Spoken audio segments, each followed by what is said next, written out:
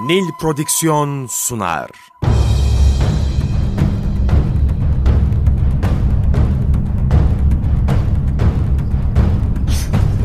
Günaha bulanmış hayatlar, kaybolmuş benlikler, çorak gönüller, onunla yeniden hayat buldu. Karanlığın ortasında doğan güneş, çöle inen nur, bir rahmet peygamberi. Hazreti Muhammed sallallahu aleyhi ve sellem, Efendimiz.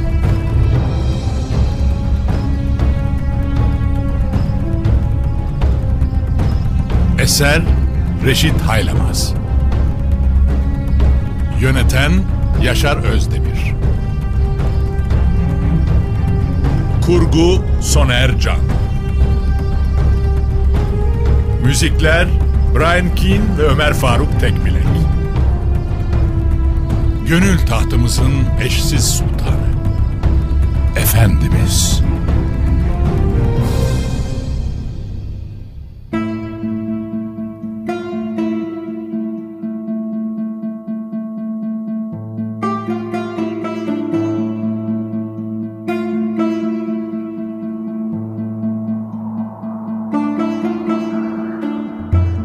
Bu sırada Kureyş'in elçileri de gelmişti. Allah Resulüne yaklaşan Süheyl İbni Amr, "Ya Muhammed" diye sesleniyordu. Sesindeki tereddüt Kureyş'in ruh haletini yansıtır mahiyetteydi. Anlaşılan Kureyş'te anlaşmaktan yanaydı. Üstten bakan hakim tavır son bulmuştu. Şimdi daha makul seviyede bir görüşme zemini aranıyordu. Şöyle devam etti Süheyl. "Gerek arkadaşlarının hapsedilmesi, gerekse seninle savaşa girişenlerin yaptıkları taşkınlık bizim görüşümüzün bir sonucu değil. Zaten böyle bir şeyin olacağını bilmiyorduk. Ve öğrenince de bunları hoş karşılamayıp yapılanların doğru olmadığını söyledik. Onlar içimizdeki beyinsizlerin ve bir kısım ayak takımının yaptıkları şeyler. Öncelikle sen daha önce esir aldığın arkadaşlarımızla sonradan esir alınan yandaşlarımızı serbest bırakıp bize teslim et." Süheyl'i dinleyen Allah Resulü sallallahu aleyhi ve sellem, "Sizler benim ashabımı bırakmadıkça ben de sizin adamlarınızı size teslim edecek değilim," buyurdu. Zira bundan daha tabii bir şey olamazdı. Üstelik Kabe'ye gidip de Kureyş'in esir aldığı ashab-ı kiram onların adamları gibi taşkınlık da yapmamıştı. Onun için "Gerçekten de insaflı davrandın," diyorlardı. Bunun üzerine Süheyl İbni Amr ve yanındakiler Şüyeym İbni Abdümenaf'ı Kureyş'e gönderip 10 kişilik ashab-ı kiramın serbest bırakılarak geri gönderilmesini istediler. Sulh için yeni bir umut daha doğmuştu. Allah Resulü de ashabına haber salmış, Kureyş'in adamlarını serbest bırakmalarını istemişti. Denilenler yapılmış ve Kureyş'in adamları da serbest kalmıştı. Ancak yola çıkıp da gelirken 10 sahabeyle birlikte Hazreti Osman'ın da şehit edildiği şeklinde gelen son haber her şeyi bir anda değiştiriverdi. Şimdi ortada yeni bir durum vardı ve bütün hesaplar ona göre yapılmalıydı.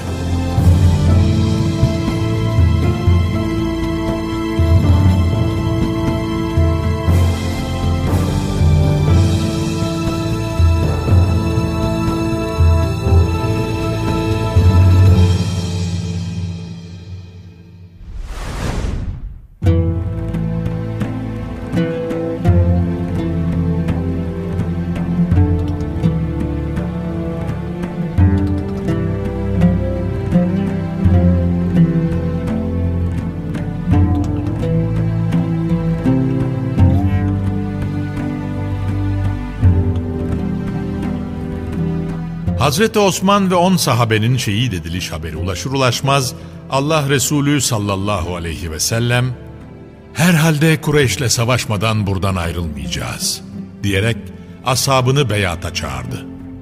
Kendileri de Beni Mazin İbni Neccarların evlerinin bulunduğu yere doğru gelmiş ve buradaki bir ağacın altında durup oturmuştu. Allah Celle Celaluhu bana beyat yapmayı emrediyor, diyordu. Efendiler Efendisi'nin talebini bir an önce yerine getirebilmek için münadiler etrafa dönmüş. Ey insanlar! Haydi beyata! Haydi beyata! Diye nida ediyorlardı. Ruhul Kudüs gelmiş! Allah'ın adıyla çabuk olmaya bakın! Bunun üzerine ashab-ı kiram hazretleri birbirleriyle yarışırcasına Allah Resulü'nün yanına gelip teker teker Resulullah'a beyat etmeye başladılar. Hayatlarını ortaya koyuyor ve ne pahasına olursa olsun savaş meydanından geri durmayacaklarını söyleyip müşriklerin de hakkından geleceklerine dair söz veriyorlardı. Beyat devam ederken ashabtan Numan İbni Mukarrin Allah Resulü'nün başında durmuş, üzerine gelen dalları aralayarak insanların rahat hareket etmeleri için yardımcı oluyordu. Elini ilk uzatan Ebu Sinan el-Esedi, "Elini uzat ya Resulallah, sana beyat edeceğim," demişti. Bunun üzerine Resulullah sallallahu aleyhi ve sellem ona "Bana ne üzerine beyat edeceksin?" diye sordu. Büyük bir teslimiyetle Ebu Sinan "Sen neyi istiyorsan onun üzerine," diye cevapladı. Bir adım daha atarak Resul-i Kibriya Hazretleri "Peki ben neyi istiyorum?" diye tekrar sordu. Ebu Sinan şunları söyledi. "Kılıcımla senin önünde dikilecek ve Allah Celle Celaluhu bize üstünlük vereceği veya onun uğruna şehit olacağım ana kadar vuruşacağım." Bundan sonra herkes geliyor ve Ebu Sinan gibi elini uzatıp Allah Resulüne beyat ediyordu. Bir noktaya gelince Efendiler Efendisi elinin birisini yukarıya doğru kaldırdı ve onu diğer eliyle tutarak "Allah'ım, şüphesiz ki Osman senin ve Resulünün bir işini takip için gitmişti," diye Allah'a niyazda bulundu. Ardından da elinin birini Hazreti Osman'ın eli, diğerini de kendi eli olarak kabul edip gıyabında onun adına beyatını kabul ettiğini ifade etti.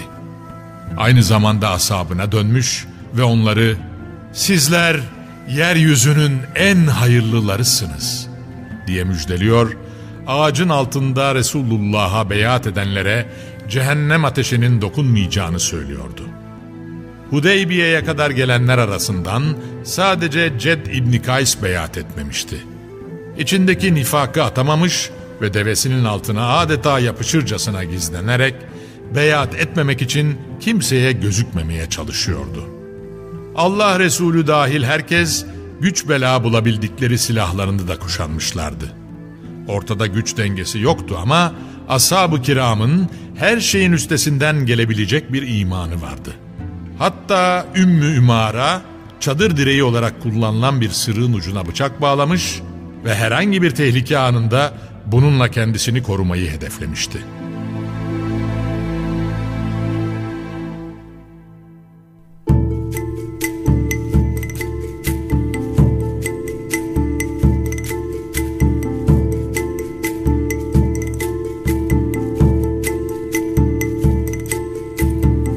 O ana kadar geceleri ateş yakmayı uygun bulmayan Allah Resulü sallallahu aleyhi ve sellem, iş bu noktaya geldikten sonra ateş yakmak isteyenlere müsaade edecek ve "Ateş yakın ve yiyecek hazırlayın.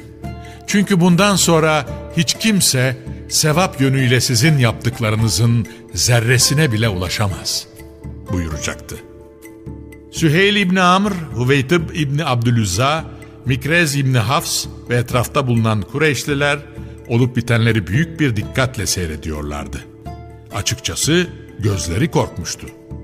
Ölüme bu kadar açık yüreklilikle ve koşarak giden insanlarla baş etmenin imkanı olamazdı. Onlar için bu insanların bir benzerini görmenin imkanı yoktu. Zira mücerret kan bağı veya kabile taassubuyla ifade edilebilecek cinsten bir bağlılık değildi bu.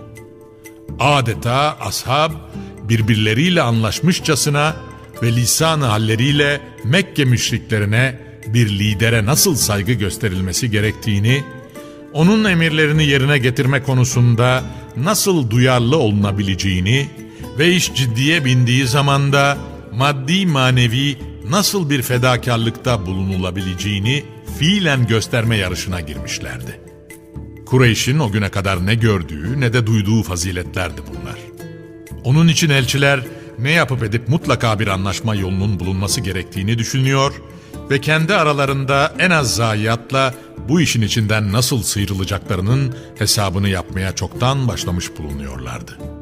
Çok geçmeden yeni bir haber gelecek ve müminler Hazreti Osman'la diğer sahabelerin şehit edildiği haberinin mesnetsiz olduğu müjdesiyle sevineceklerdi.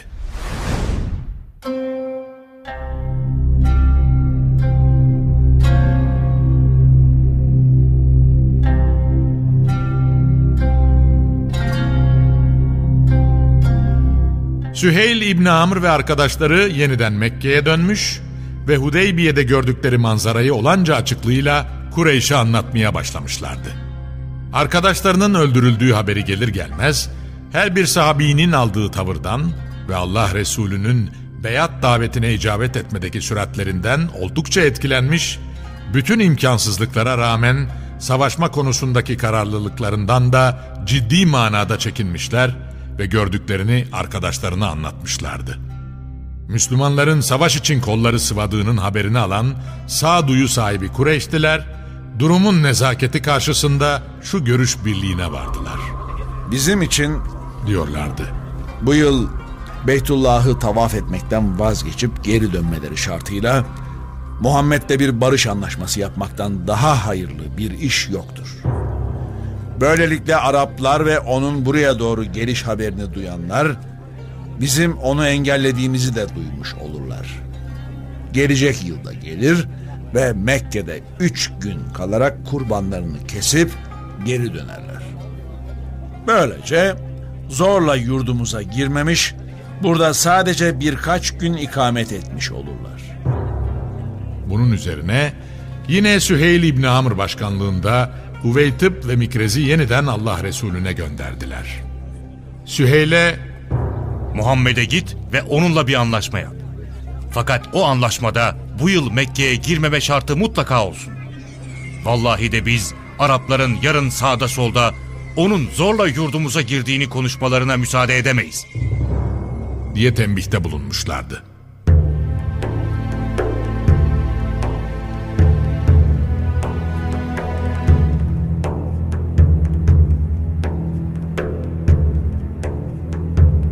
Kararlaştırıldığı şekliyle Süheyl ve arkadaşları yola çıkıp yeniden Hudeybiye'ye geldiler. Onların yeniden gelişlerini uzaktan gören Allah Resulü sallallahu aleyhi ve sellem, bunları tekrar gönderdiklerine göre Kureyş sulh istiyor buyurdu. Ümitlenmişti. Zira onun istediği de buydu. Çünkü Mekke müşrikleriyle Hayber'de bir araya gelip de odak oluşturan Yahudilerin aralarında oturup da Medine'ye karşı ortak tavır belirleme konusunda anlaştıklarını biliyordu. En azından şimdi bu ittifakın taraflarından birisiyle anlaşıp düşmanın gücünü parçalama fırsatı doğmuştu ve bu fırsat tebliğini yapmakla mükellef olduğu İslam adına iyi değerlendirilmeliydi. Bağdaş kurarak yere oturan Allah Resulü'nün yanına gelen Süheyl de yaklaşmış ve yere diz çökmüştü. Abbad İbni Bişr ve Seleme İbni Eslem İbni Hariş zırh ve miğferlerini giymiş olarak Efendiler Efendisi'nin başında nöbet tutuyorlardı. Ashab-ı kiram da etraflarında halkalanmış, olup bitenleri takip etmeye çalışıyorlardı. Uzun uzun konuştular. Kıyasıya bir pazarlık cereyan ediyor, ses tonları da bir yükselip bir alçalıyordu. Bir ara Süheyl'in ses tonunun daha da yükselmesi karşısında buna dayanamayıp sinirlenen Abbad İbni Bişr ona "Resulullah'ın yanında sesini kıs" diye tembihte bulunacak ve Resulullah'ın huzurunda bulunma hassasiyetinin ihlal edilmemesi gerektiğini hatırlatacaktı. Bu uzun konuşmaların neticesinde prensipte bir takım maddeler kabul görmüş ve sıra bunların yazıya geçirilmesine gelmişti. Üzerinde anlaşılan maddeler şunlardı. 1. Taraflar arasında 10 yıl süreyle savaş yapılmayacaktı. 2. İnsanlar birbirlerinden gelebilecek tehlikelere karşı güvende olacaklardı. 3. Allah Resulü ve Ashab-ı Kiram Hazretleri bu yıl geri dönecek ve ancak gelecek yıl Beytullah'ı ziyaret edebilecekti.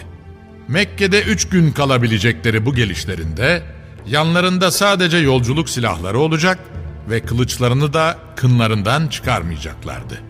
4. Velisinin izni olmadan Kureyş'ten gelip de Efendimiz'e sığınanlar, İslam'ı kabul etmiş bile olsalar velisine iade edilecek, diğer yanda müminlerden birisi gidip de Kureyş'e sığınırsa onlar onu iade etmeyeceklerdi. 5. Karşılıklı ayıplamalar ortadan kalkacak, ne hıyanet ne de hırsızlık gibi olaylara mahal verilecekti. 6. İki tarafın dışındaki kabile ve topluluklar, diledikleri zaman diledikleri tarafla ittifak kurup anlaşma yapabileceklerdi.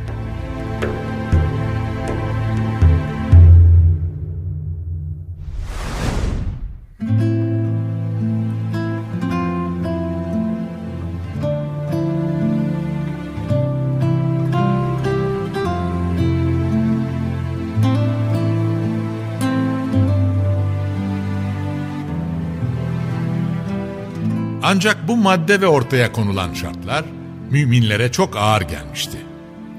Bir yandan ayak diretip de hiç taviz vermeyen Süheyl, diğer yandaysa bunları karşı tarafa verilmiş tavizler olarak değerlendiren müminler vardı. Maksatları Allah Resulüne tepki değil, meselenin bütün yönleriyle vuzuha kavuşturulmasıydı. Çünkü bugüne kadar Allah ve Resulünden öğrendikleri arasında inanan bir müminin İmansız bir kafir veya müşrikten üstün olduğu da vardı. Ve şu anda karşılaştıkları husus sanki bu bilgiyle çelişir gibi duruyordu. Bilhassa Hazreti Ömer hızını alamayıp huzuru risalete gelmiş, "Ya Resulallah," diye sesleniyordu. "Sen gerçekten Allah'ın peygamberi değil misin?" "Evet, ben Allah'ın Resulüyüm," diye cevapladı Allah Resulü Hazreti Ömer'i. Ancak o bu cevapla teskin olacak gibi değildi ve sorularına devam etti. "Bizler hak üzereyken onlarsa batılı temsil etmiyorlar mı?" "Evet." "Bizim ölülerimiz cennette, onlarınki ise cehennemde değiller mi?" "Evet." "Öyleyse biz dinimiz konusunda bu tavizi onlara niye veriyor, onlarla aramızdaki hükmü Allah vereceği ana kadar mücadele etmeden niye geri dönüyoruz?"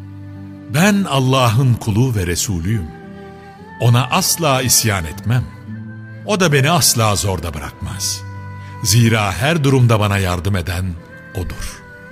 "Beytullah'a gidip de onu gerçekten tavaf edeceğimizi sen söylememiş miydin?" "Evet, ben söylemiştim. Ancak ben sana hiç bu yıl gideceksin dedim mi?" "Hayır." "Unutma ki bir gün sen mutlaka oraya girecek ve Beytullah'ı da tavaf edeceksin." Fıtrat itibariyle müteheyyic bir yapıya sahip olan Hazreti Ömer, sadece o günü düşünüyor ve savaşın olmadığı zeminlerin istikbalde karşılarına ne türlü fırsatlar çıkaracağını hesap etmeden fevri tepki veriyordu. Hatta hızını alamayacak ve Hazreti Ebu Bekir'in yanına giderek benzeri şeyleri ona da söyleyecekti. Sadakatin zirve insanı Hazreti Ebu Bekir, kendisine sorulan her soruyu büyük bir temkinle yaklaşıp cevaplıyor ve her cevabında da Resulullah'ın sözlerine paralel bir netice ortaya koyuyordu. Nihayet Hazreti Ömer'e döndü ve "Be hey adam," dedi. "Şüphe yok ki o Resulullah'tır. Allah'a isyan edecek değil ya." "Onun Allah'ın Resulü olduğunu ben de biliyorum," diye cevaplamak istedi Hazreti Ömer. Ancak Hazreti Ebu Bekir devam ediyordu. "Hem onun yardımcısı Allah'tır. Ölünceye kadar sen onun peşinden bir milim ayrılma. Allah'a yemin olsun ki o her zaman hak üzeredir."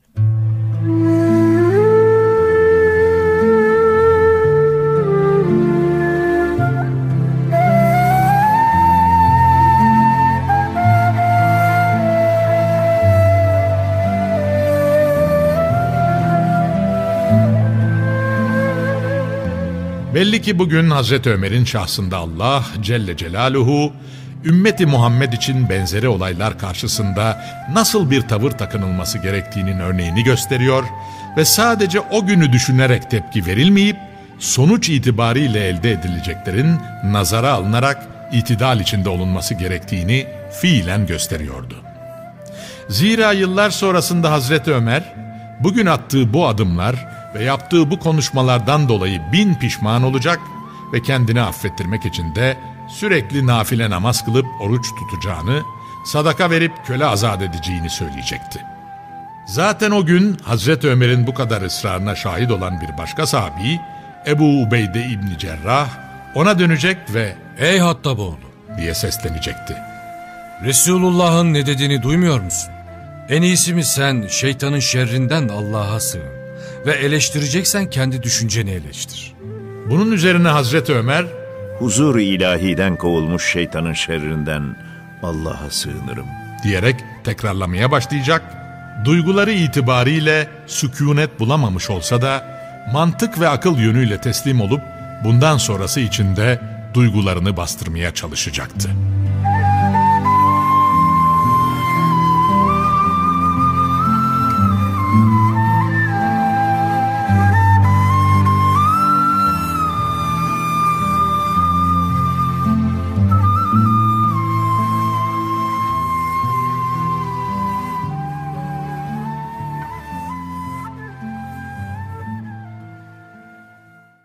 Nil Prodüksiyon sundu.